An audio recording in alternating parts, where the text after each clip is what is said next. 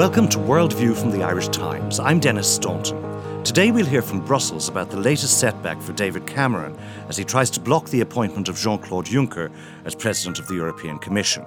But we begin in Iraq, where Sunni insurgents have taken Mosul, the country's second largest city, and are battling the Iraqi army around Baqaba, just 60 kilometres from Baghdad. The insurgents are led by the extremist Islamic State in Iraq and the Levant, also known as the Islamic State in Iraq and Syria, or ISIS. The fall of Mosul and the insurgents' march towards Baghdad has caused so much alarm in Washington that the United States has sent almost 300 troops to Baghdad to protect American personnel. More significantly, perhaps, Washington has started talking to Iraq's neighbours in Iran about possible cooperation to halt the insurgents. To discuss the situation, I'm joined from Tehran by Lara Marlowe, from Nicosia by our Middle East analyst Michael Jansen, and here in Dublin by Patrick Smith, foreign policy editor of the Irish Times. Michael Jansen, who are ISIS, and how have they become the leaders of this insurgency? Well, ISIS is an offshoot of the Iraqi movement called the Islamic State in Iraq, which was formed during the period of U.S. Occupation of Iraq. And it moved into Syria when there was a vacuum in northern Syria and seized a certain number of cities and towns, and also did battle with other insurgent groups in northern Syria as well as the government. It is led by a man who has been long known to have connections with Al-Qaeda. The Islamic State in Iraq and Syria has actually been expelled by Al-Qaeda as being too extreme. And wherever it occupies a city or town, it imposes its version of Islamic law, which is very, very strict, and begins to abuse the local population. It forces people to follow its dictates in terms of going to prayers regularly, particularly men. It restricts women to the house and forces them to cover their faces. Any kind of activity that they consider to be anti-Islamic is punished with extreme physical abuse, sometimes by shooting or execution by decapitation. And they also cut off hands of thieves, and they extort money from merchants. Michael, these ISIS, excuse me for interrupting, but ISIS are not the only people involved in this insurgency. Is that not true? So I'm wondering, how did they emerge as the leaders of this insurgency? Well, they aren't the only people. What has happened is ISIS has taken advantage and exploited Sunni resentment against the Shia-led government in Baghdad. Lara Marlowe, Iran is Iraq's most important neighbour and a key ally of Nouri al-Maliki's Shia-led government in Baghdad. How are the latest developments being viewed in Tehran? The Iranians seem to be much less alarmed by the ISIS offensive than the Americans are. I mean, they hate ISIS. They say that these are fanatics and so on, which I suppose they probably are. But they say that it's just a few tens of thousands of men, and they don't pose a real threat either to Iraq or to Iran. They say they don't want any foreign intervention in Iraq. They say that they will send assistance if Maliki requests it, though. There is tomorrow going to be a so-called student demonstration in front of the Iraqi embassy here in Tehran, which I plan to go to. So maybe they are trying to work up popular opinion a little bit against the Sunni fundamentalist jihadis. But up until now, it's been fairly low-key. And American and Iranian officials, as I mentioned, they've been talking in Geneva about possible cooperation on Iraq. How far do you think we can expect that cooperation to go? They have cooperated in the past in Afghanistan and even in Iraq, although it's never received the sort of publicity that it's receiving now. I think it would be relatively limited. I talked to Mastumeh Ebtekar, who was the spokeswoman for the hostage takers at the American Embassy in 1979. She is now one of the vice presidents of Iran, and she said she doesn't expect Iran and America to suddenly become best friends or really close allies, but on a very practical sort of point-by-point basis, they could work together I know that John Kerry, the U.S. Secretary of State, has not even ruled out military cooperation. I find that pretty far-fetched. I really can't imagine Iran and the U.S. exchanging military information, although they might exchange intelligence about ISIS. I could see the U.S., for example, providing map coordinates to Iran if they'd be, some kind of satellite intelligence, that sort of thing about ISIS positions. That sort of thing, possibly. Very precise, concrete details. I don't think they're going to be sharing each other's military secrets. There have, Lara, been some suggestions that Washington and Tehran could work together to try to engineer Maliki's replacement as Iraqi Prime Minister. Do you think this is plausible? No. Absolutely not. The Iranians like Nouri al-Maliki very, very much. I mean, he's their man. And I interviewed a military intelligence source the other day, and he said, the Americans want Maliki to share power. Why should he share power? He won the elections. So that's very much the attitude here.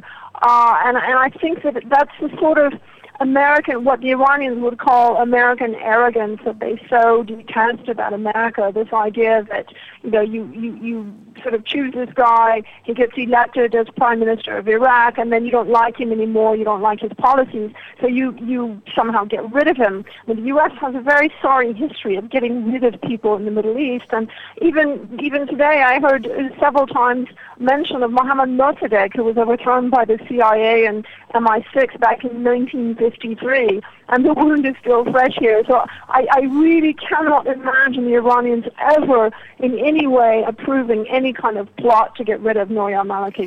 Paddy Smith, we've seen Britain announce this week that it's reopening its embassy in Tehran, and the US and Iran, we've heard, are talking about working together over Iraq. How important are these developments geopolitically? Well, I would agree with Lara that the possibility of military cooperation between the Americans and the Iranians is slim to nil.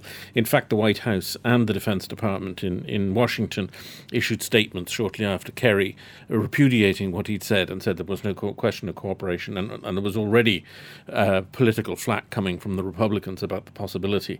I think that the reopening of the embassy, the British embassy, and the US talks, though, do reflect a trend that has happened over the last few months, which is a warming of relations with the Rouhani regime, which are important, that they're most obviously reflected in the talks going on about Iran's nuclear program, which are stalled at the moment, but are still progressing by all accounts.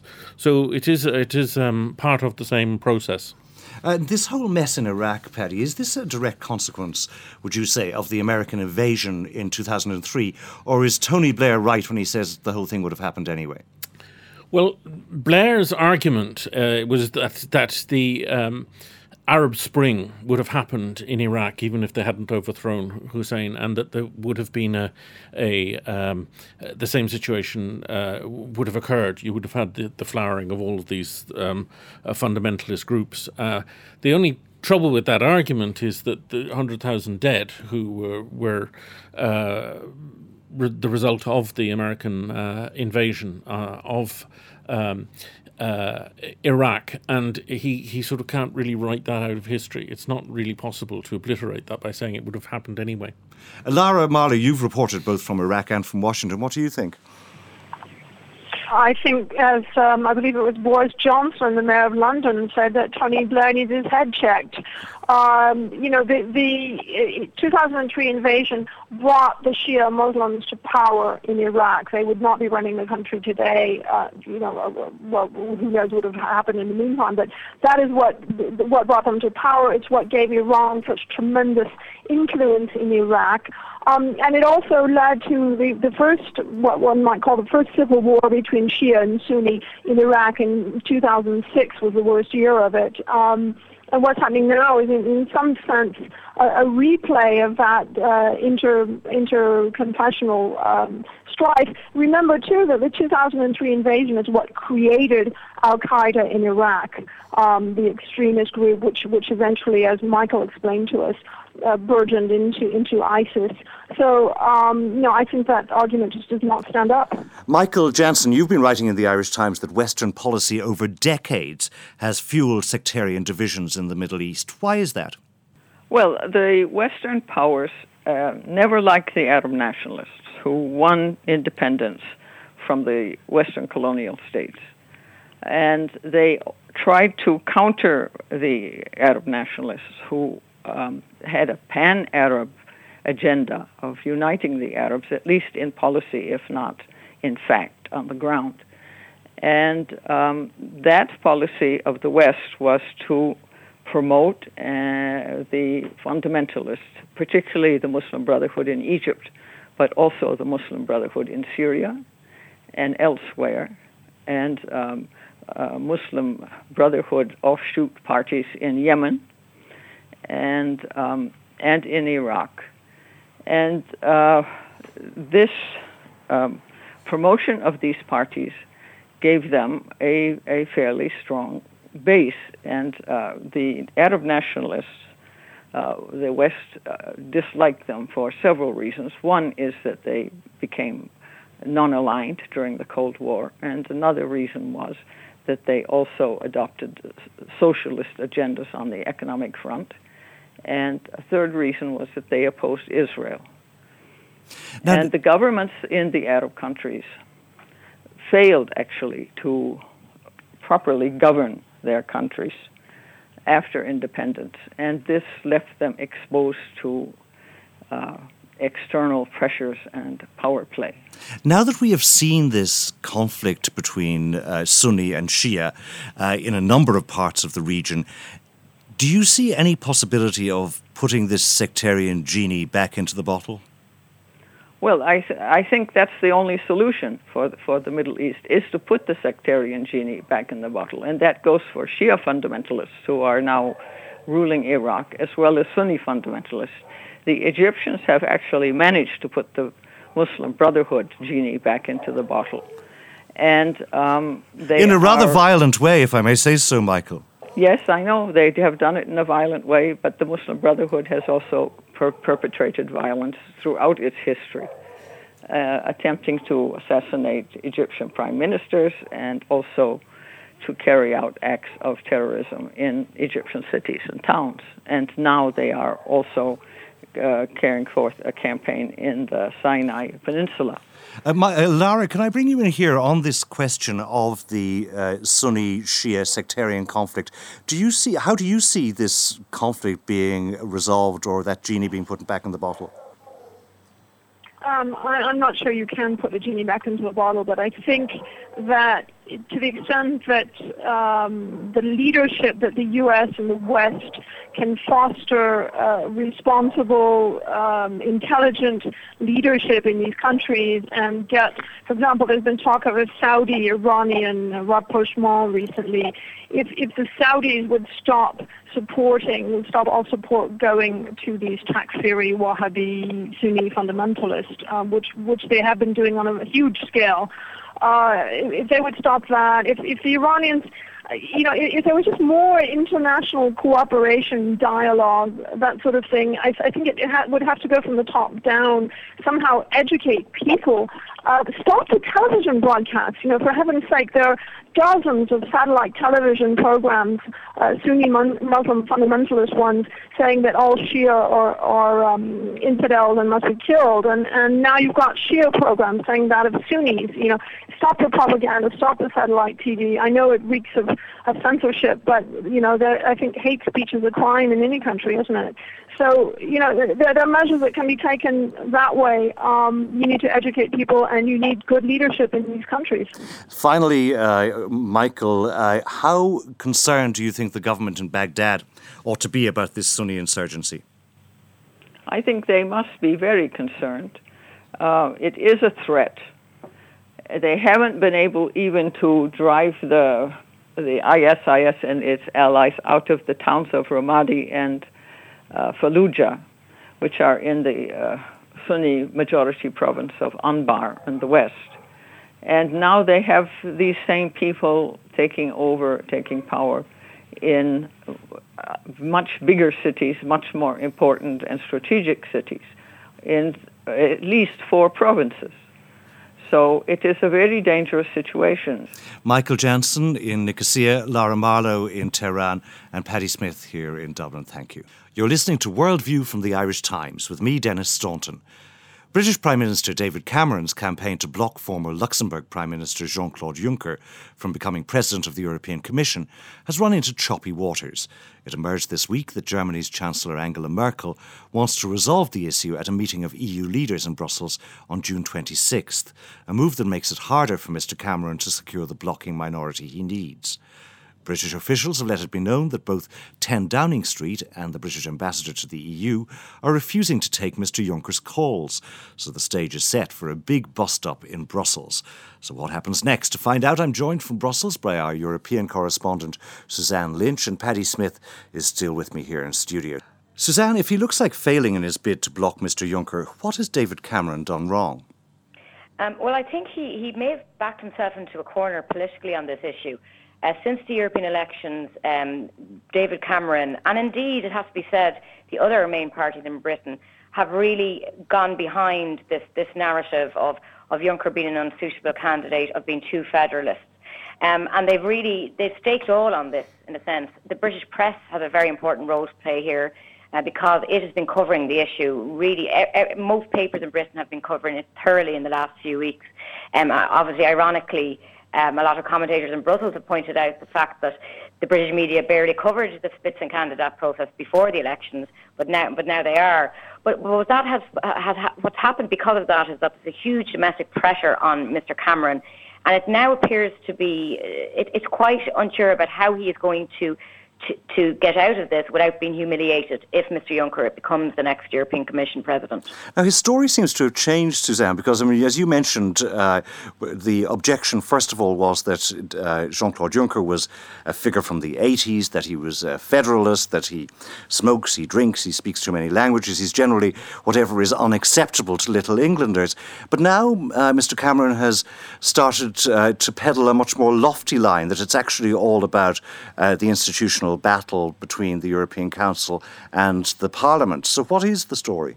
Yes, so people have pointed out that every single time there's a new Commission President, Britain has moved to block that President, going back years. But this time it's different because we've got the Spitzenkandidat system for the first time.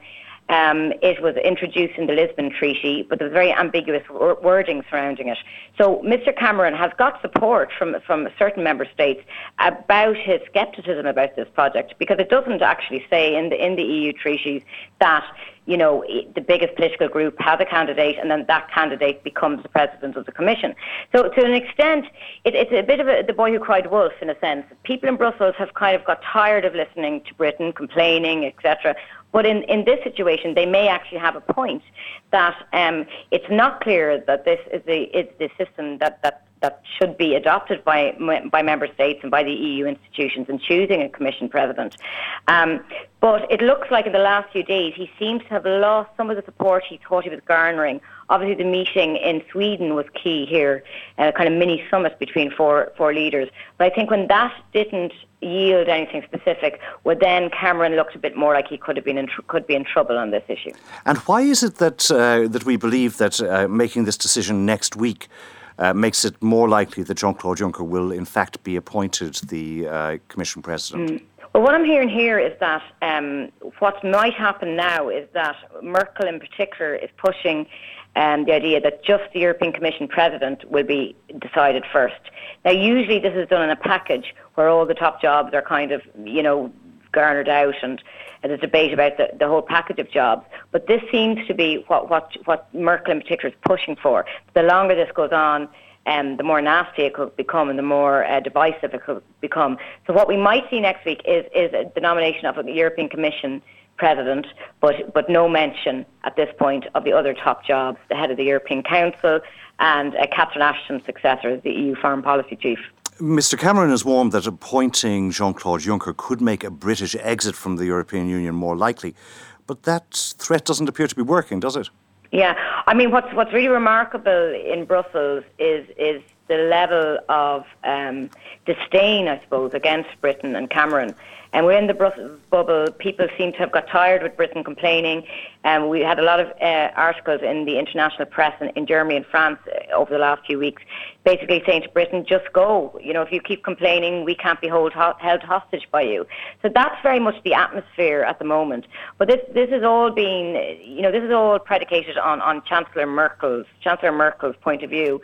At the beginning of this process, she was at best lukewarm about it, but now she seems, because of domestic pressure and because pressure from her junior coalition partner, she seems to have really thrown her support behind Jean-Claude Juncker. And in a sense, I think the pack has now run with Angela Merkel. And in that sense, Mr. Cameron is on the losing foot at the moment. Paddy Smith, Suzanne, writing in the Irish Times, has said the following: even its harshest critics accept that Britain provides an important counterbalance to the large, more federalist continental member states. Rather than Britain holding Europe hostage, EU citizens could rightly ask why the rest of the Union is being forced to adopt a candidate because of Germany's dogged attachment to a system many member states privately oppose. Do you agree? No, I don't agree. I think that there's a considerable difference between saying, for example, and generally there would be agreement that it's in Ireland's interest for Britain to remain in the EU, that our interests would be hurt if Britain leaves for a whole variety of reasons, not least the fact that sometimes we're on the same side of arguments. And saying, on the other hand, that we must do whatever the Brits want us to do. And the Merkel used the term blackmail when she talked about Cameron's comments about the threat to leave the EU. It's like the small boy walking off the pitch with his football if he doesn't get to play by his rules. And there is a tendency, I think, reflected, a lot of capitals are very angry with the British, the way that they are not team players. They're not prepared to accept that occasionally they're in a minority. Now, does David Cameron have a point when he says that the Parliament is over-interpreting the Lisbon Treaty and making a power grab? Yeah, he does have a point that this is a power grab. Whether it's an unacceptable power grab or not is another matter. If you believe that it's important that the European Union's democratic credentials are enhanced, you would accept that the Parliament should be given more of a say in certain things. And this was one way in which the Parliament could be given a greater influence and therefore create greater democratic accountability. So it is a power grab by the Parliament, but it's not necessarily unacceptable. Suzanne, how do you think that this can be resolved in Brussels? I mean, do you think that there's some kind of a formula that they can come up with which will keep everybody sweet? I mean, it's all going to be down to what other jobs are going now, and I think if Britain will definitely be given. I mean, Cameron may have burned his bridges to some extent with European capitals, but I think if Juncker goes ahead as a candidate, he may have some more sway over the other appointments. Crucial here will be the British Commissioner. He wants a certain portfolio in the new Commission, maybe internal markets, something like that. A lot of people in Brussels are opposed to that. So that would be a key factor for Mr. Cameron. But I mean, I think, and Paddy's right there in saying, he kind of threw his toy there to the pram in a sense. But the reality is, because the media has gone so strong on this in Britain, like it or not, I think that the appointment of Jean-Claude Juncker is undoubtedly going to galvanise anti-EU feeling. I don't think it's just an empty threat by Cameron. And I mean, there's people here talking about, will Cameron survive this? People are saying here, things like, we've got Cameron, it would be worse if we got Boris Johnson. I mean, these are the kind of conversations people are having, that, Cameron is going to be extremely weakened after this, because his critics, and particularly people like you, Kip, are going to say, well, if you can't even get, agreement on something that you actually have a fair enough point on, how on earth are you going to renegotiate anything with Europe over the next few years? Why don't we just go ahead and have a referendum? So he's really faced with a very sticky situation if Juncker is appointed in the next few weeks, and he's going to have to stand up in the House of Commons and explain that. Paddy, should David Cameron's European partners be swayed by those fears? I don't think so. I think everybody's aware that Cameron took a decision a few weeks ago that he was going to find an issue on which he could come back from Europe and say, I have a win in my pocket. And frankly, I don't think he's particularly interested in this particular issue, but he thought he could win it. He's made a serious political miscalculation, and I don't think people are particularly sympathetic. Finally, Suzanne, should Jean-Claude Juncker actually falter at the last minute, who's it going to be instead? Yeah, I mean, I think that's quite interesting because if you look at the language from people like Merkel and even Enda Kenny, they seem to say all the time Jean-Claude Juncker is the candidate. So, for example, if he was to withdraw as the candidate, maybe there would be a way of pushing somebody else in. But from what I can see, that is the only way that Jean-Claude Juncker won't become, the Commission President if he actually withdraws himself with pressure from the Parliament. The other issue is, again, the ambiguity in the treaty. But yes, the member states have to suggest somebody in the council formation, but it has to be passed by the Parliament. So this is another reason why somebody like Enda Kenny wouldn't go forward, because he knows he wouldn't get the support in the Parliament because they've said they'll back Juncker. So because of the specific, it's different than it has been any other time because of the specific Spitzenkandidat process. Angela Merkel in particular will look extremely weakened if she consents to anyone else bar Juncker taking this post. And if Juncker were to withdraw, who do we think it's going to be? I mean, maybe Schulz was, Martin Schulz, another, the German candidate for the second largest party. He performed extremely well in the debates. And a lot of people say privately here he probably would have been a better candidate for Jean-Claude Juncker. But if they don't, if there's an acceptance not to go the Spitzenkandidat route, which I think is unlikely, well, then we're probably looking at potentially the Danish Prime Minister, Helle Thorning-Schmidt. She's a favourite of the British. She's married to Neil Kinnock's son, and she's under quite a bit of domestic pressure at home, so she might be a possibility. And obviously the gender balance, that would be something in her favour as well. But Paddy, the treaty does say that the leaders have to take account of the outcome of the European election. And given that the European People's Party, the centre-right group, emerged as the larger party than the Social Democrats, and both of the people that Suzanne has mentioned are Social Democrats, do you think that that they could actually be appointed? I think it's possible. I think it comes back to what Suzanne was saying earlier on about the division of the other posts, and particularly Van Rompuy's post as president of the European Council. If a Social Democrat got the Commission President, the EPP could take the presidency of the Council. Suzanne Lynch in Brussels and Paddy Smith here in Dublin, thank you. And that's all from this edition of World View. You can read more about the stories we've been talking about on irishtimes.com, and you can let us know what you think on worldview@irishtimes.com. From producer Sinead O'Shea, sound engineer James Davis, and from me, Dennis Staunton, goodbye.